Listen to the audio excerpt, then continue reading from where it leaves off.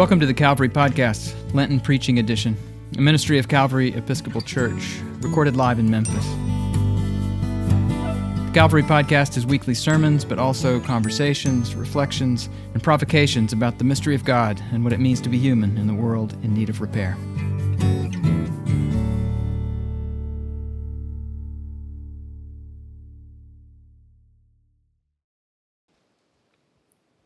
I was always told that when you are at big occasions, you should find some big words.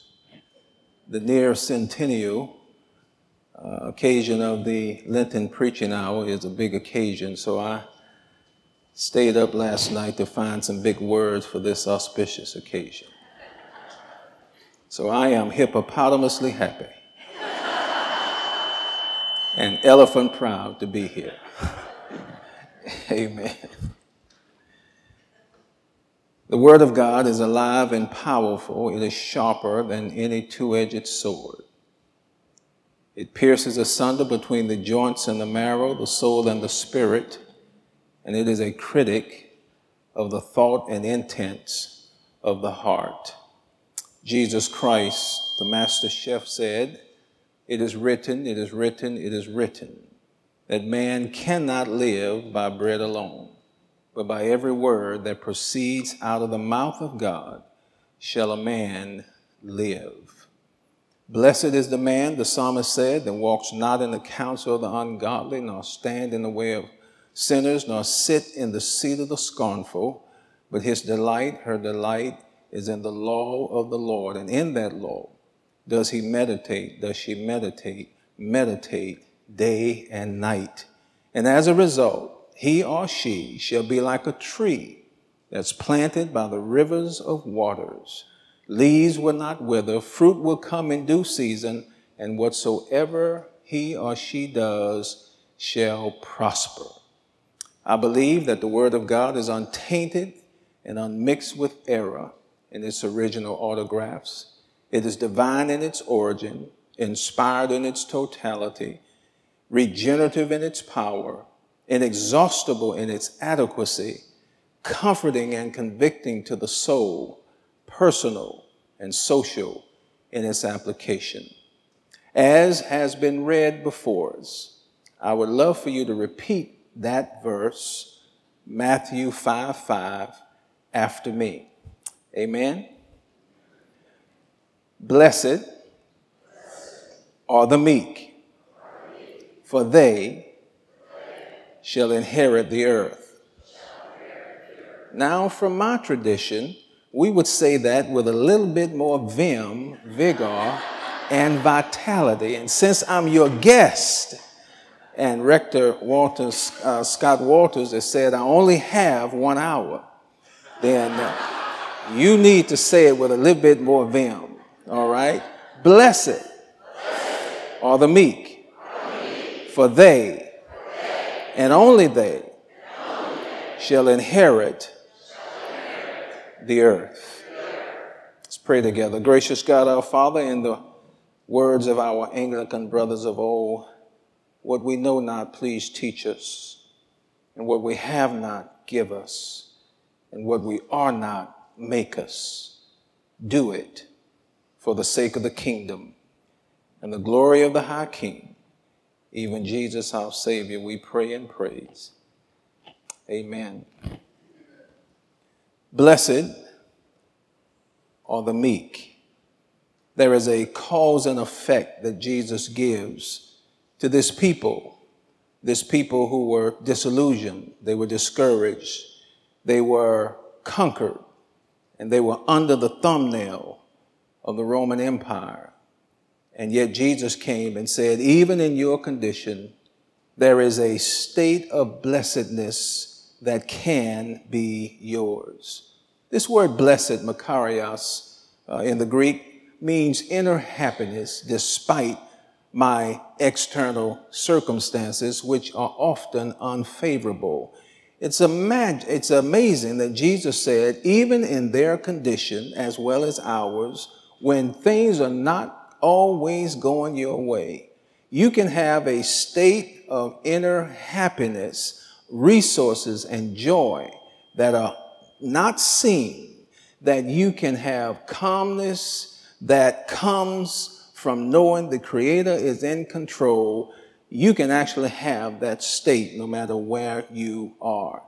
So when the Greeks talked about blessedness, they often referred to Mount Olympus. These are where the gods were, and they were unaffected by what was going on earth. They had a inner happiness that sort of subsided, that sort of was unrelated to what was going on the earth. They also talked about the island of Cyprus. They called Cyprus Makarios. It was a plush vacation spot in the ancient world. And so people would just say, if I could just get to Cyprus, if I could just get there, I can remove myself from the daily grind of life and just relax. That's what Jesus was saying. It is possible for you and I to have blessedness. I like to think of blessedness like the inside of my car. This Memphis weather, this week alone, within a week, I was in my car and it was so hot that I had to turn on my air conditioning. The weather outside did not impact what was going on inside. But yet this morning, I got in my car and turned on every heating device that I had. Heated seats and steering wheel and whatever, because the weather had changed. But in my car, I had Makarios. In my car was blessedness. In my car, I could control what was going on inside despite the weather on the outside. That's what Jesus meant when he says you can have blessedness. You may not be able to control the weather on the outside, but you can control what is going on the inside. I will help you have this state of blessedness so that the outside pressures of the world will not become the inside stress of the soul. However, it's a cause and effect. How do I get there? He tells us these beatitudes. So blessed, he says, are the poor in spirit, for theirs is the kingdom of heaven. That's the beatitude of salvation. And then he says, blessed are those who mourn, for they shall be comforted. That's the beatitude of suffering. And then he says in our text today, blessed are the meek, for they shall inherit the earth. That's the beatitude of trust and submission. So Jesus links these two and says, when I have an attitude of trust and submission, then I can have blessedness, this inner happiness, this despite of external circumstances that can go on in my soul, despite what's happening outside. It's an attitude, and that's why we call them the Beatitudes. I love what Pastor Chuck Swindoll says about attitude. The longer I live, the more I realize the impact of attitude on life. Attitude is more important than the past, than education, than money, than circumstances, than failures, than successes, than what other people think, say, or do. It is more important than appearance, giftedness, or skill. It will make or break a company, a church, or a home. But the remarkable thing is we have a choice every day regarding attitude that we will embrace for that day. We cannot change the past. We cannot change the fact that people will act in a certain way. We cannot change the inevitable. The only thing we can do is play on the one string we have, and that is our attitude. And I am convinced that life is 10% what happens to me and 90% of how I react to it. That's sort of what Jesus was saying. And so let me give you 2 or 3 definitions of this idea of meekness so I can access this attitude of blessedness, this inner happiness despite what is happening on the outside.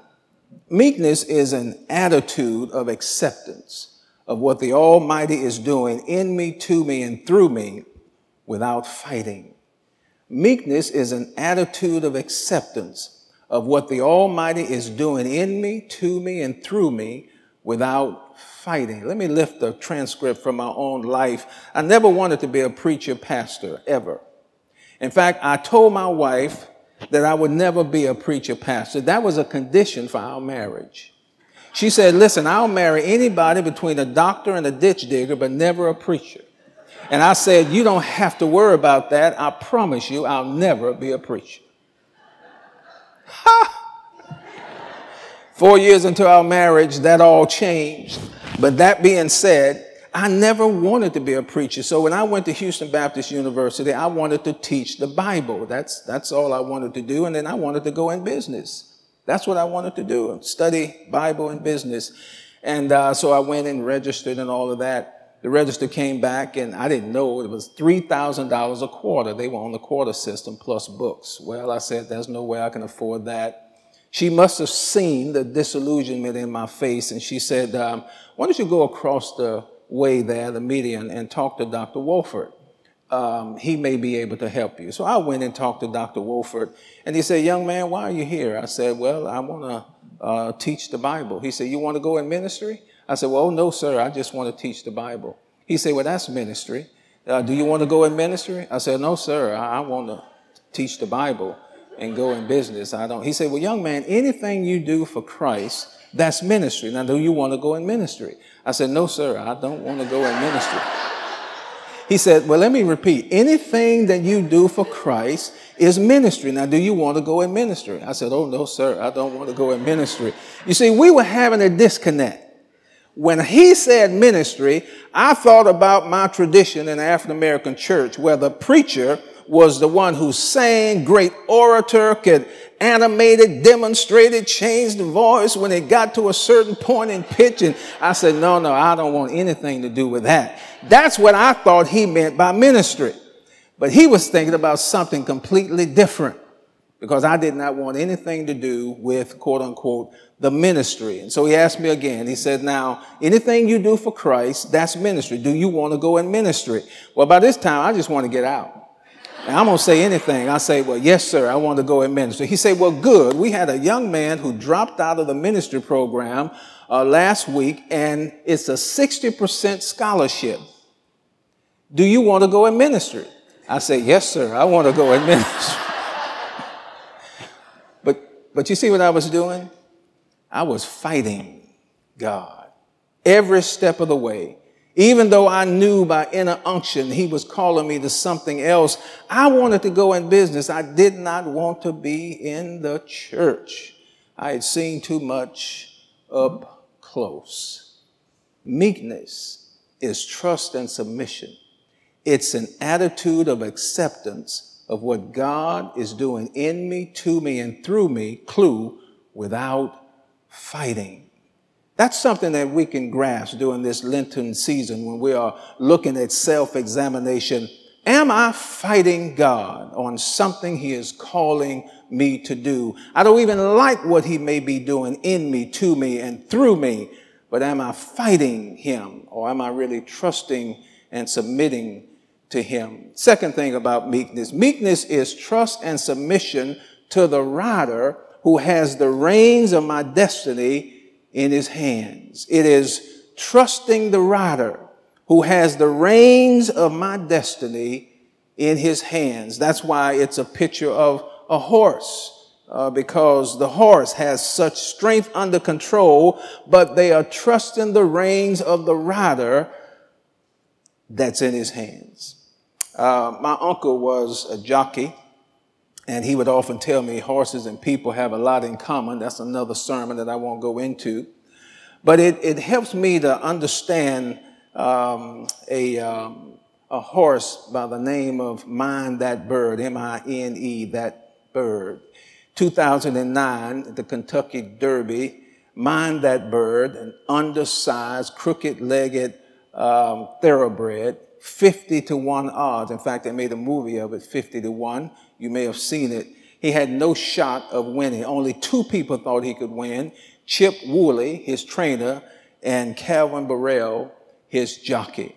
When Calvin Burrell rode him, he knew there was something about that horse. Well, to make a long story short, Mind That Bird came from last to first to finish the Kentucky Derby 2009 and won it by more than any horse, or the second longest length of any horse in the history of the Kentucky Derby. Now, I think about that story and I say the reason that Mind That Bird won was because he trusted the rider who had the reins of his destiny in his hands. Mind That Bird had his own will. Mind That Bird was 10 times bigger than Calvin, than his jockey. He was 20 times as strong, but yet he allowed that jockey to control him with the reins, and he ended up winning. I may be talking to somebody. We have a will of our own, but meekness is trusting the rider. That's God who has the reins of our destiny in his hands. And when we do that, we enter into another state of blessedness. Meekness is also what Aristotle would call the middle part of anger. You know, Jesus was the meekest man on earth. Moses was the second most meek man on earth. Neither of them were weak, and both of them demonstrated some anger. And so Aristotle says meekness is the middle part of anger. It's not being a pacifist where you never get angry. It's not militarism where you're always getting angry. It is the middle part of anger. Meekness is this idea of trusting God, and it's being angry at the right time, at the right person, for the right reasons. And so Jesus says, blessed are the meek, for they shall inherit the earth. Blessed are those that trust and submit to God, who don't fight him. Blessed are those who allow God to take the reins of their lives because he controls their destiny, for they shall inherit the earth. And then the last thing about meekness we learned is meekness is learning to be strong enough to be weak enough to let God handle it. It's being strong enough to be weak enough to let God handle it. There are some things that I can do on my own, particularly when people are mean and dispirited and they hurt my feelings and I want vengeance and I want to take it in my own hands. Well, meekness is that middle part of anger and learning to be strong enough to be weak enough to let God handle it. Am I talking to somebody who has tried to handle something on their own and it didn't turn out the way you wanted? And maybe you step back a time and say, you know what? I'm going to let the Lord fight this battle for me. And it turned out a whole lot better. That's what Jesus was saying. The Roman government is too big for you to defeat by yourself. You will not defeat them, but you can have an inner happiness within your own souls if you are meek. That is, have an attitude of acceptance of what God is doing in you, to you, and through you without fighting. You can have this blessedness, this state in the soul where it doesn't matter what's going on the outside. I can have a calmness underneath the skin because I know that the Creator is in control of my circumstances. So you can. That's why he says, blessed are the meek. And during this Lenten season, we have hope today because Jesus himself said that I am meek and lowly, and he was. He trusted himself to the rider, God the Father, who had the reins of his destiny in his hands, and he left heaven's great glory for earth's great gloom. The highest of the high became the lowest of the low, and the richest of the rich became the poorest of the poor. He was born down in Bethlehem, where heaven sent out his best choir and brightest star to mark the place where he lay. And a baby ages older than his own mother, who said, before Abraham was, I already am. I get excited talking about him. I'm just going to preach by myself for a while. You may want to listen in. He was meek. That is, he trusted and submitted himself to God the Father, even to the cross, where he died on Calvary for us. I like to say Calvary, that bald-headed hill on the outskirts of Jerusalem. Calvary, the world's richest piece of real estate. Calvary, where he took the bulldozer of mercy and dug a trench. And now there's a fountain filled with blood drawn from Emmanuel's veins. Sinners plunge beneath that flood, lose all of their guilt and stain. Calvary is where men born dead could be born alive, and men born once can now be born again. Calvary is where the sun refused to shine, and the earth and elements called cataclysmic epilepsy reeled and rocked like a drunken man. Calvary is where the centurion said, "Surely this is the Son of God." He saw him die, never saw a man die that way. Jesus died until the centurion said that this is the Son of God. He died for all of our sins. The first person, Adam, who sinned, the last person that will ever be born, died for their sins as well. Died for big sins and small sins, black sins and white sins, known sins and unknown sins, remembered sins and forgotten sins. And when he had died for all of the sins of the world, he cried out, "Tetelestai," that is, "It is finished." And that's why during this Lenten season we have hope, because he did what nobody else could do. He trusted himself to the rider who had the reins of his destiny in his hands. And what did he receive? Inheritance.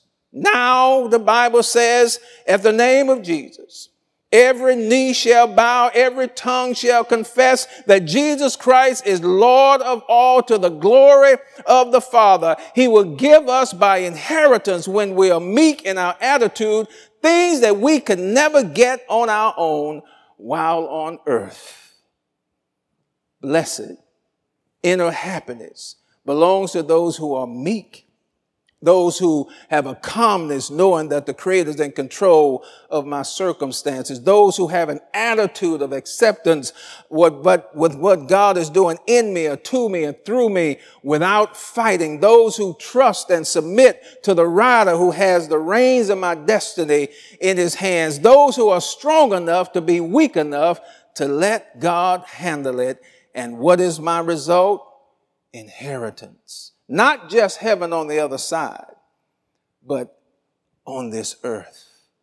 Am I talking to somebody who needs to be reminded this season, as I have? This has been my meditation during the Lenten season, to be more meek. And if you are, then blessedness will be yours and mine. Amen.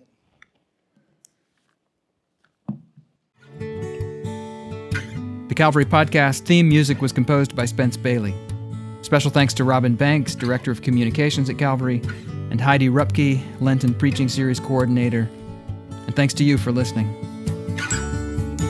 If you're curious about Calvary Episcopal Church, we are an eclectic bunch of Christian people who don't all think the same thoughts or dress the same way or vote for the same candidates or even believe all the same things about the mystery of God and what it means to be human.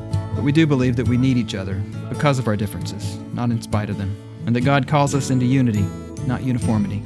Subscribe to the Calvary Podcast at calvarymemphis.org/podcast or wherever you get your podcasts. Visit Calvary in person at the corner of 2nd and Adams in the heart of downtown Memphis, Tennessee.